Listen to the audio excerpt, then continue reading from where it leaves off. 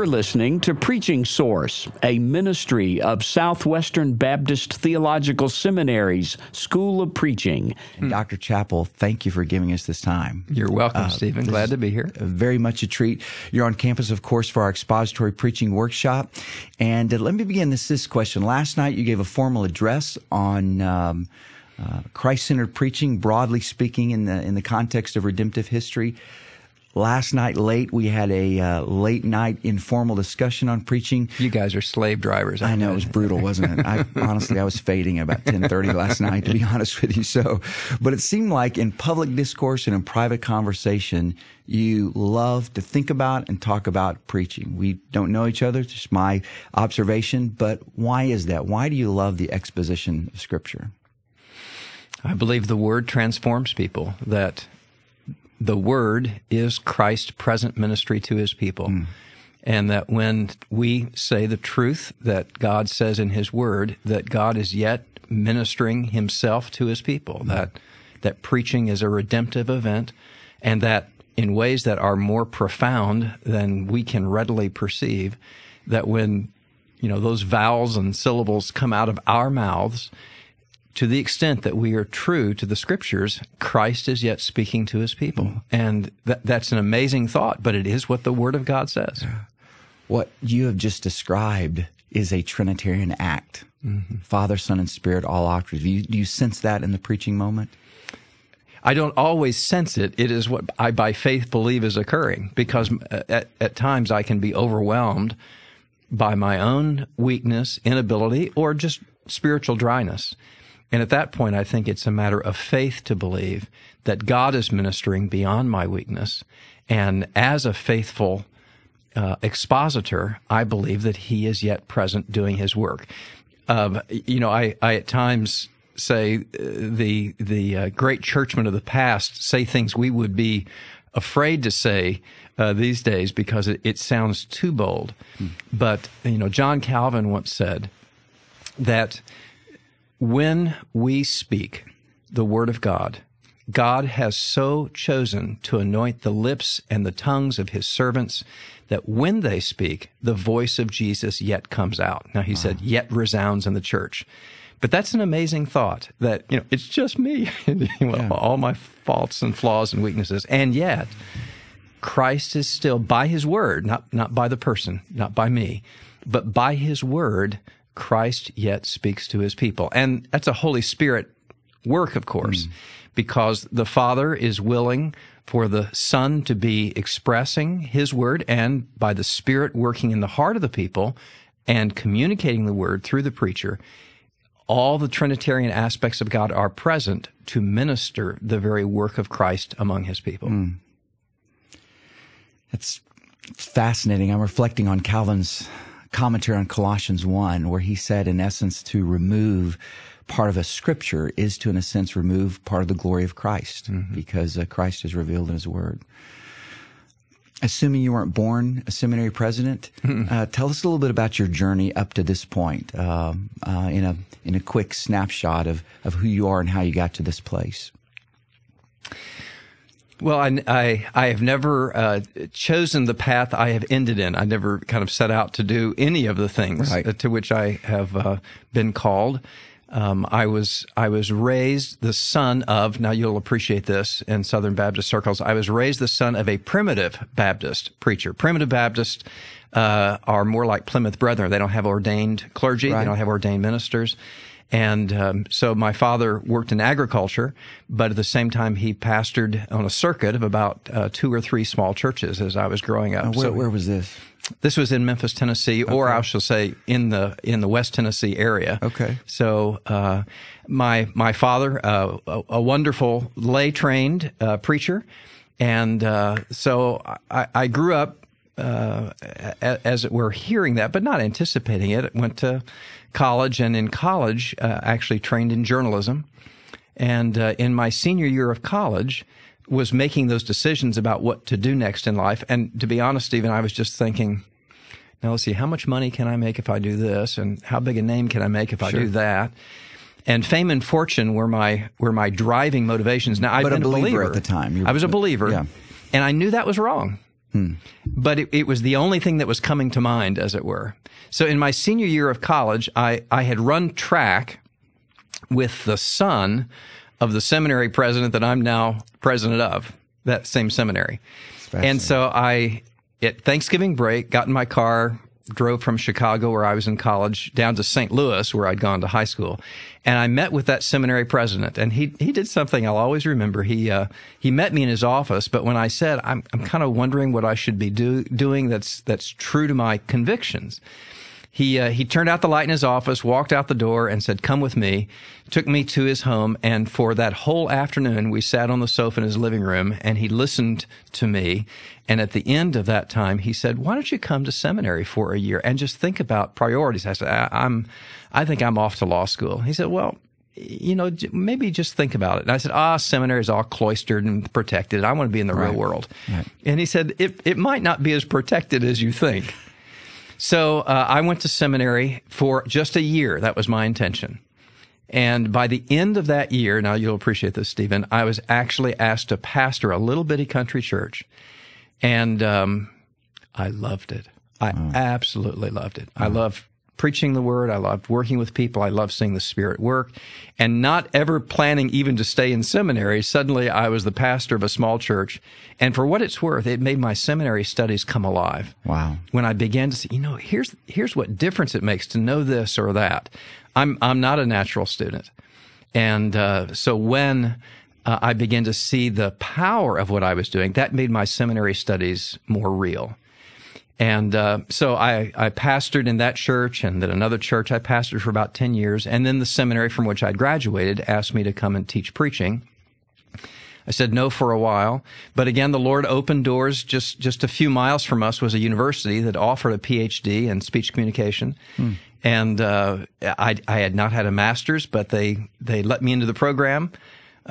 Finished a program, went to the seminary. For 2 years, I taught preaching and then resigned. And I told the president at the time, I like teaching, but it's not all of who I am. I so much enjoy the interaction with people and church progress and planning. So he said, "Well, why don't you become the dean of faculty?" And I said, "You're kidding." I said, "I'm the youngest member of the faculty here, and you already have a dean of faculty." And he said, "No, he's resigned, but I haven't told anybody."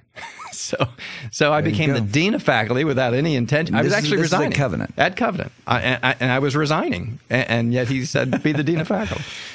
So I love that. I love both teaching and administrating. I say sometimes I found teaching not all of who I was. But if I only administered, I'd go crazy. Yeah. And being able to do both was very meaningful to me. And I did that for about 7 years. And then that president left. And I was asked to be the president without, again, having that intention. So now I've done that for about 20 years. Yeah.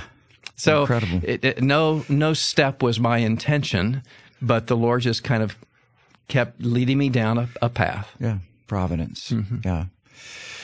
So I've heard you reference one time writing, and then last night you talked about, you used this phrase, the Christ-centered preaching movement. You've made a significant contribution into the world of homiletics literature with your book, Christ-Centered Preaching. Has become a staple in seminary classrooms. I use it as a required textbook in my classroom.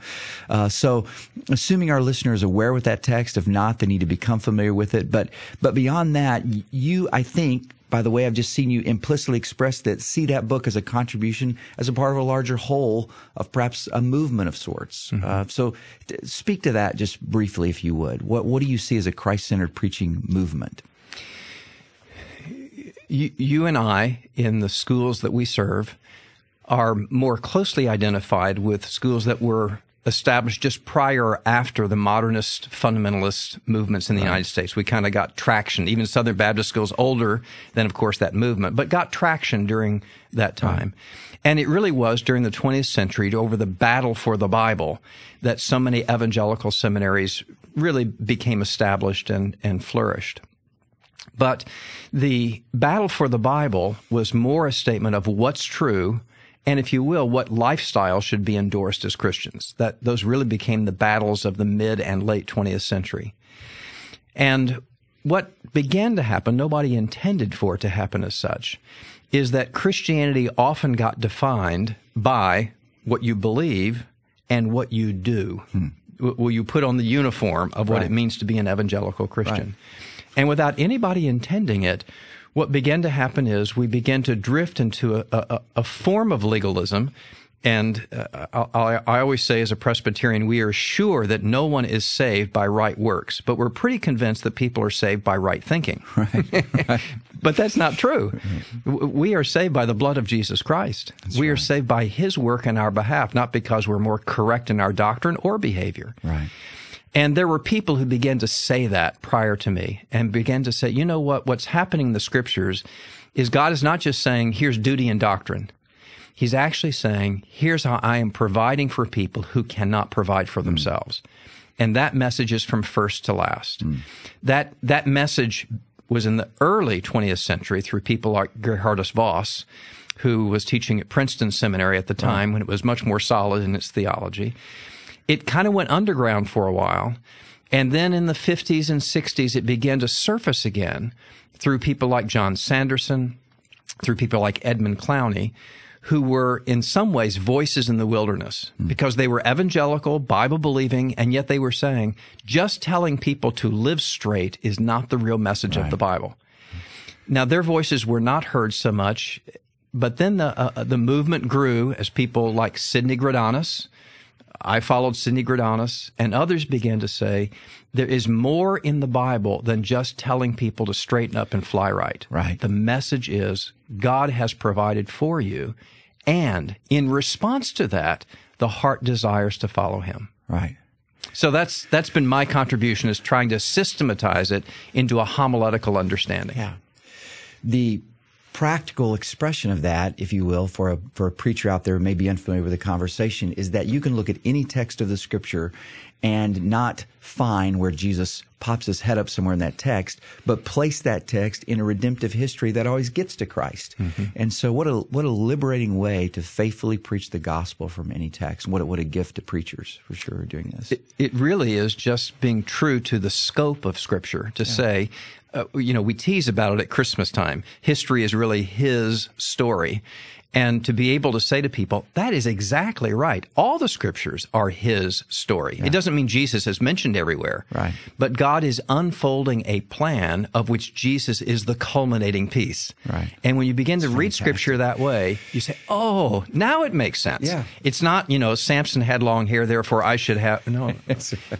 No. Here's the message. When everyone did what was right in his own eyes, that didn't work. That's right. And therefore we understand that there has to be something other than human judgment that is guiding us. And every portion of the Bible has a purpose in leading us to understand the necessity and the provision of Christ. Well, this is going to sound horribly reductionistic, but I often think that the theocentric versus a Christocentric debate is somewhat pretentious, because if you were to get God in the corner and say, hey, who are you exalting because of his humiliation, Philippians 2? It's Christ. And so it is almost as if the explanation of a text in light of its redemptive history is a way of agreeing with God's purposes for the exaltation of Christ. And what a beautiful thing. The purpose of the Holy Spirit that gave the Scriptures, we are told, was to represent Christ. Yes. I mean, that is the Holy Spirit's calling, is to present Christ. And that was the Father's will that it be so. Yeah. And I say in another book called Christ-Centered Worship at one point, the Father and the Holy Spirit are not sulking in the corner because we're exalting Christ. Yeah, they actually believe that's what we're supposed to be doing. Yeah, they're for it. Yeah, that's fantastic. Well, and it changed the tenor of a preacher too. I mean, what better remedy against a self-help type of massaged psychological preaching than to preach as someone who's representing a Christ who will be exalted no matter what. What a wonderful tenor. And the way in which we know the Father is through the Son. Yeah. So if you truly understand the work of the Son in your behalf, you know the Father. Yeah. And of course, it's the Spirit who has opened that revelation to your heart. Yeah. Okay, we need another hour just to talk about that. What sweeter thing to talk about than to Christ exalted? But I want to get to something that is perhaps everyone would be interested in. you are preparing a text. Let's say there's no particular time constraints. You're comfortable with time constraints. We have your textbook. We know how you prepare sermons. But take us through that process for you in your stage of life, your giftedness, strengths, weaknesses, abilities, resources. What do you do in that process? Maybe highlighting some things that are unique to you that you find helpful in preparing that sermon from text to sermon, moment of conception to delivery. This is where I'm unashamedly honest about how I actually go through the process. Okay. Is that what you're saying? Absolutely, yeah. I want the seedy underbelly of the preparation process, if there is one. Just to be plain, I will start with a study Bible. So I will assume that a good study Bible these days is going to alert me to the basic issues that are in the text. So reading the notes at the bottom, I just engage. I read the notes. I may read the introduction and so forth. Now, Stephen, you and I have been preaching long enough that I basically know what most of the books of the Bible are about. Right. I'm not. There was a time I didn't. There was a time. My first time through Philippians, I might not have known that Paul was in prison when he wrote. Right. I do know that now. I've preached long enough, but the introduction is going to tell me certain things in a study Bible. So. And there are certainly many, many passages of the Bible that I kind of approach them going, I didn't know that, or I need to know something. So a study Bible alerts me to just the basics. So I will start my preparation looking at the passage, of course, reading the text and rereading the text, but getting my bearings in a study Bible. And in the study Bible, I typically do not beyond that turn to a commentary as the next step. Usually what I will do with a study Bible is I will begin to outline the passage that I'm going to preach on. Any particular study Bible? I actually use two. I use an NIV study Bible and an ESV study Bible. And when I use, now again, I'm from a Reformed background, so I use the Reformation study Bible as the one that I will use from the NIV background, but I'll also use the ESV study Bible. It's actually more comprehensive, and but not entirely always written from a doctrinal perspective that I would agree with at times. As you may know, the ESV, which I'm an endorser of, is more a compendium of scholars, and so it's more eclectic in what is put together. Right. A Reformation study Bible typically will have more issues that people of a Reformed background are more focused upon. So I use both of those. I will outline the text. Having outlined the text, I will then begin to think of things like, what's the best way to communicate this? I don't presume that my exegetical outline is going to be my homiletical outline. Right. But I will use the exegetical outline to kind of develop the thought flow of the text, what's going on there, and begin to understand. I also begin to identify where my questions are. Yeah. And now, more and more these days, my exegetical questions I answer with software. I knew more Hebrew once upon a time than I know now. I knew more Greek once upon a time than I know now. Logos. So I use Logos. Logos, okay. Yeah, and so I use Bible software as part of kind of preparing that exegetical outline. I will try to figure out what are the exegetical pivot points in here. Right. What are the key issues? What I call pinpoint exegesis. And you're doing this on your computer, longhand? I'm doing it longhand. Longhand. Okay. I'm writing the outline longhand, and I will, having done that, and before I will do the homiletical outline, I will ask the two questions I spoke to people last night about, and I will put on those spectacles. One lens, which is the question, what does this tell me about the nature of God who provides redemption? Mm-hmm. And then I'll also say, what does this tell me about the nature of humanity that requires redemption? So what's this telling me about God? What's this telling me about me? So exegetical outline with research. I may even at that stage look at some other commentators. I don't always do that, but frequently I'll look at other commentaries, people that I want to be saying, I wonder what so-and-so has thought about this. Yeah. And we said it last night, Precept Austin is a great place to go and look at a whole bunch of different preachers or commentators at once. I don't take out the hard copy books as much as I once did. Mm-hmm. Now, Stephen, you're a little bit like me. I travel on planes a great deal. Yeah. And what I often do is I'll go to some of those hard copy commentaries and I'll say to my secretary, photocopy these pages, and I'll take those on the plane. I write a lot of sermons on planes. Really? Yeah. Yeah. And so I'll have that commentary portions. But between a few websites and the photocopies of some key pages out of some commentaries. That's usually the research that I will do for the exegetical outline. Homiletical outline, where I'm saying, how am I going to communicate this? Right. I will take that step. What does this tell me about God? And I'll begin to then say, all right, how do I best communicate what's here? Okay, so you're thinking two documents. You've exegetical outline. You set that aside. That's kind of really, that's on the left hand of my desk. Okay. And on the right side, I'm preparing the homiletical outline. Okay, so you're looking at that physically, these pages, yes. Legal pad, something like this? Yes, exactly. Okay, and then on your right, another legal pad? Yes. And you're writing out your sermon outline? I'm writing out my homiletical sermon outline. Okay. And I'll get that down. Now, I forgot to just say a step. I almost always, if I know what's coming up in my preaching schedule, I will have a file that is on that passage where I've been throwing magazine articles or illustrations. I'll usually have that as a third folder. Yeah. And it's got some actual illustration ideas. File. Yeah, physical file. Yeah. So maybe that's the third thing on my desk. Yeah. And so as I'm creating the homiletical outline, I'm also kind of ravaging that what I call pre-sermon file with articles or statistics or illustration ideas. And I'm beginning to fit those illustrations into the homiletical outline. And I'll get the homiletical outline pretty much where I want it. And then you heard me say last night, I then write out a manuscript. So I write out the sermon at that point. And that just is a discipline for me of thinking carefully through what I want to say and not saying, I'll think about it later or something will come to me when I'm preaching. Yeah. I just do that process. And then my last step is having written out in manuscript form the sermon, I then convert to what I call a pulpit outline, which is almost always a page or even half a page of summary of what that sermon has been. And I am somewhat blessed to have a fairly good memory, so I even don't use that a whole lot in the pulpit most of the time, but it's my little safety net that I have those notes making me feel comfortable. So you're not turning pages. You're in the preaching moment. Your Bible is there, and one page of notes are there. You can go to if you need it. Okay. Most of the time, that would be the way it works.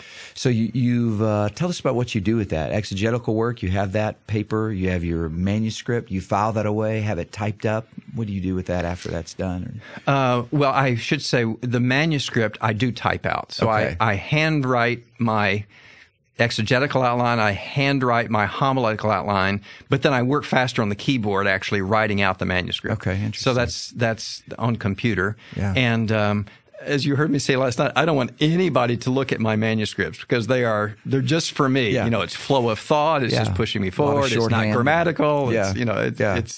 But it's just forcing me to think through all the segments and movements of the sermon. Yeah. And by the way, the pulpit outline, I think I could say, so that final step after the manuscript, the thing that I convert, the pulpit outline is often not identical to the manuscript. In other words, even as I'm converting to the pulpit, I'm thinking, it would work better this way. I'm going to switch those parts around. And it may flip again when I'm actually in the pulpit. You know? I feel bound to say what the Spirit has put upon my heart to say in the moment that I'm preaching. I'm not bound to my notes. I want to be bound to the dynamics of what I feel are happening in that moment. You commented last night that freedom comes from the discipline of preparation. So the more deeply you're prepared to know exactly what you're going to say, the more you can deviate from that and be free to be sensitive to the Spirit in the preaching moment. I think so. Feeling confident of where you are, what you know, having your feet kind of firmly on the ground of, I know what this passage is about, I know what it's emphasizing, then I'm able to say, you know what, I in this moment now feel I can actually vary from my plans because I know what's intended in this text, and I recognize it will be more powerful if I do this or that. Yeah. It's interesting, as I've done these interviews, almost everybody I've talked to has some paper element in there. They're writing out something, doing something longhand. There's something maybe about the discipline that gets it in the mind more clearly than anything else. I don't know if you do this. Sometimes my students, because it's going to be a little awkward because today I'm preaching a sermon here that I actually use more notes because I got more quotations than would be normal. But most of the time, I don't use much in the way of notes, and and I've even said that half page of paper I usually take in the pulpit is more of a safety net than something I use. And students ask me at times, how do you memorize all of that? And I say, I really don't set about to memorize. That's not really my intention. But even at this stage, I do have a certain process of imprinting that I believe in. You've just said one. I believe in creating that pulpit outline. And by the way, I should say I go back to handwriting when I do the pulpit outline, that last step. Right. I think something is happening when you're seeing it, reading it, your hand is creating it. It's impressing on your mind in somewhat. Then I typically will run through a message once or twice the day before I preach it. And I don't know if you do this, Stephen. I always look at my message. It sits on my bedside. I look at my message the last thing before I go to sleep. And then before I get out of bed, I look at it when I wake up in the morning. That's excellent. And I actually believe there's a process of imprinting that's going on that's putting it in my brain. And that's just part of what I go through. Yeah. I'll do that at times. If I don't have any other time, I'll at least take a few minutes to read over it before I go to bed. And I do everything on the computer, but the last thing I'll do is take out some blank sheets of printer paper and just see if I can write it out by hand without any notes. And that discipline, if I can do that, I feel comfortable I can complete it without any dependence upon notes in the delivery moment. All right, just a few minutes left. Just in a couple of seconds, you're sitting in the chair. You're about to give them preach. Golfers talk about swing thoughts. What are those last-minute thoughts that are going through your mind as you're about to walk up into the pulpit? You know what? Nobody's ever asked me that question before. That's very interesting. So I'm trying to think, what am I normally thinking? I don't know if your life is like mine. I am usually a guest preacher, right? So I'm usually I'm usually thinking things like, let me make sure I remember the name of the pastor, right? Let me make sure I greet people properly, right?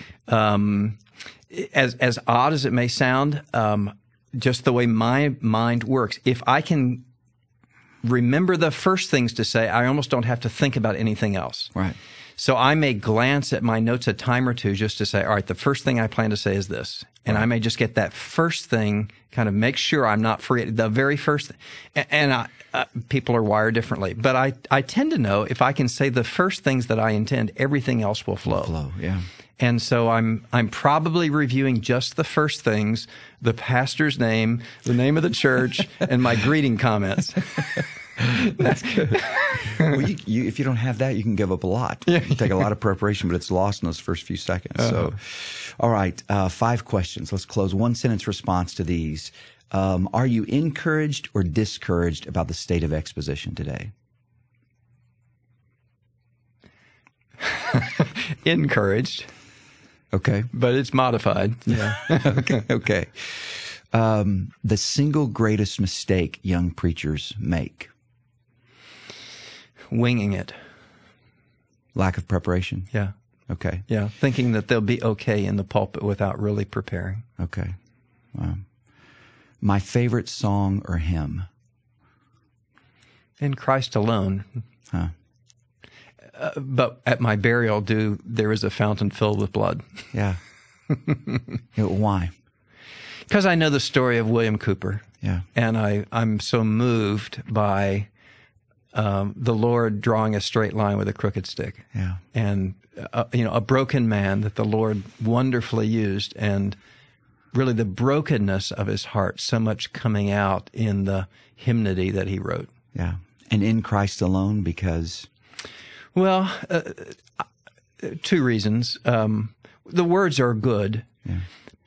But I'm in traditions at times where I think people do not only believe that the best hymns were written a long time ago. Yeah. I love being able to champion this generation's hymnody, and to say to people, if we believe only the past provides our hymnody, then we actually do not give hope to the present generation of its contribution to the church. So I love being able to point to what I think is a great hymn and say, that's this generation's theology. Great. So you and I both are in seminary settings where we are champions of young people, and I want to champion this generation's hymnody as well. Excellent. All right, 2 more. I wish I was a Southern Baptist because? You don't have because to they are answer more that. Just- enthusiastic in the pulpit than we Presbyterians. Okay. Yeah. So I'd catch you with that one. When I'm in Presbyterian churches at times and I preach, people will say, you preach just like the Southern Baptist preacher I grew up with. And I'll say, well, that's because my dad was a primitive Baptist preacher. So that isn't a slight to you. You're encouraged by that. Well, that's good. All right. I have one text to preach before I die, or one genre of text to preach before I die. What is it? Galatians 2:20. Because? Well, it talks about our union with Christ, and in doing so presents the whole gospel. It really is the gospel in a nutshell. Now, everyone would say, well, John 3:16 or Zephaniah 3:17, all of those wonderful as well. And yet, at least for what I have tried to do in life, to talk about you cannot do anything apart from Christ. That is why Christ has to be in your messages. Otherwise, you teach people to be independent Christians, which is absolutely impossible. So to talk about the necessity of Christ, but not only the necessity, the enabling power of Christ that comes about through our union with Him is wonderfully expressed so succinctly in Galatians 2:20. Dr. Chappell, it's been a treat to have you on our campus, and thanks for giving us this half hour. It's been a lot of fun.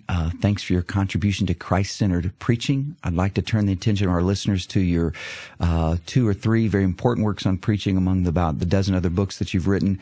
Our expository preaching workshop in the spring of 2012, where you unpacked that in 2 sessions for us, and we're looking forward to the sermon this afternoon. Thank you for giving us this time. Very, very grateful.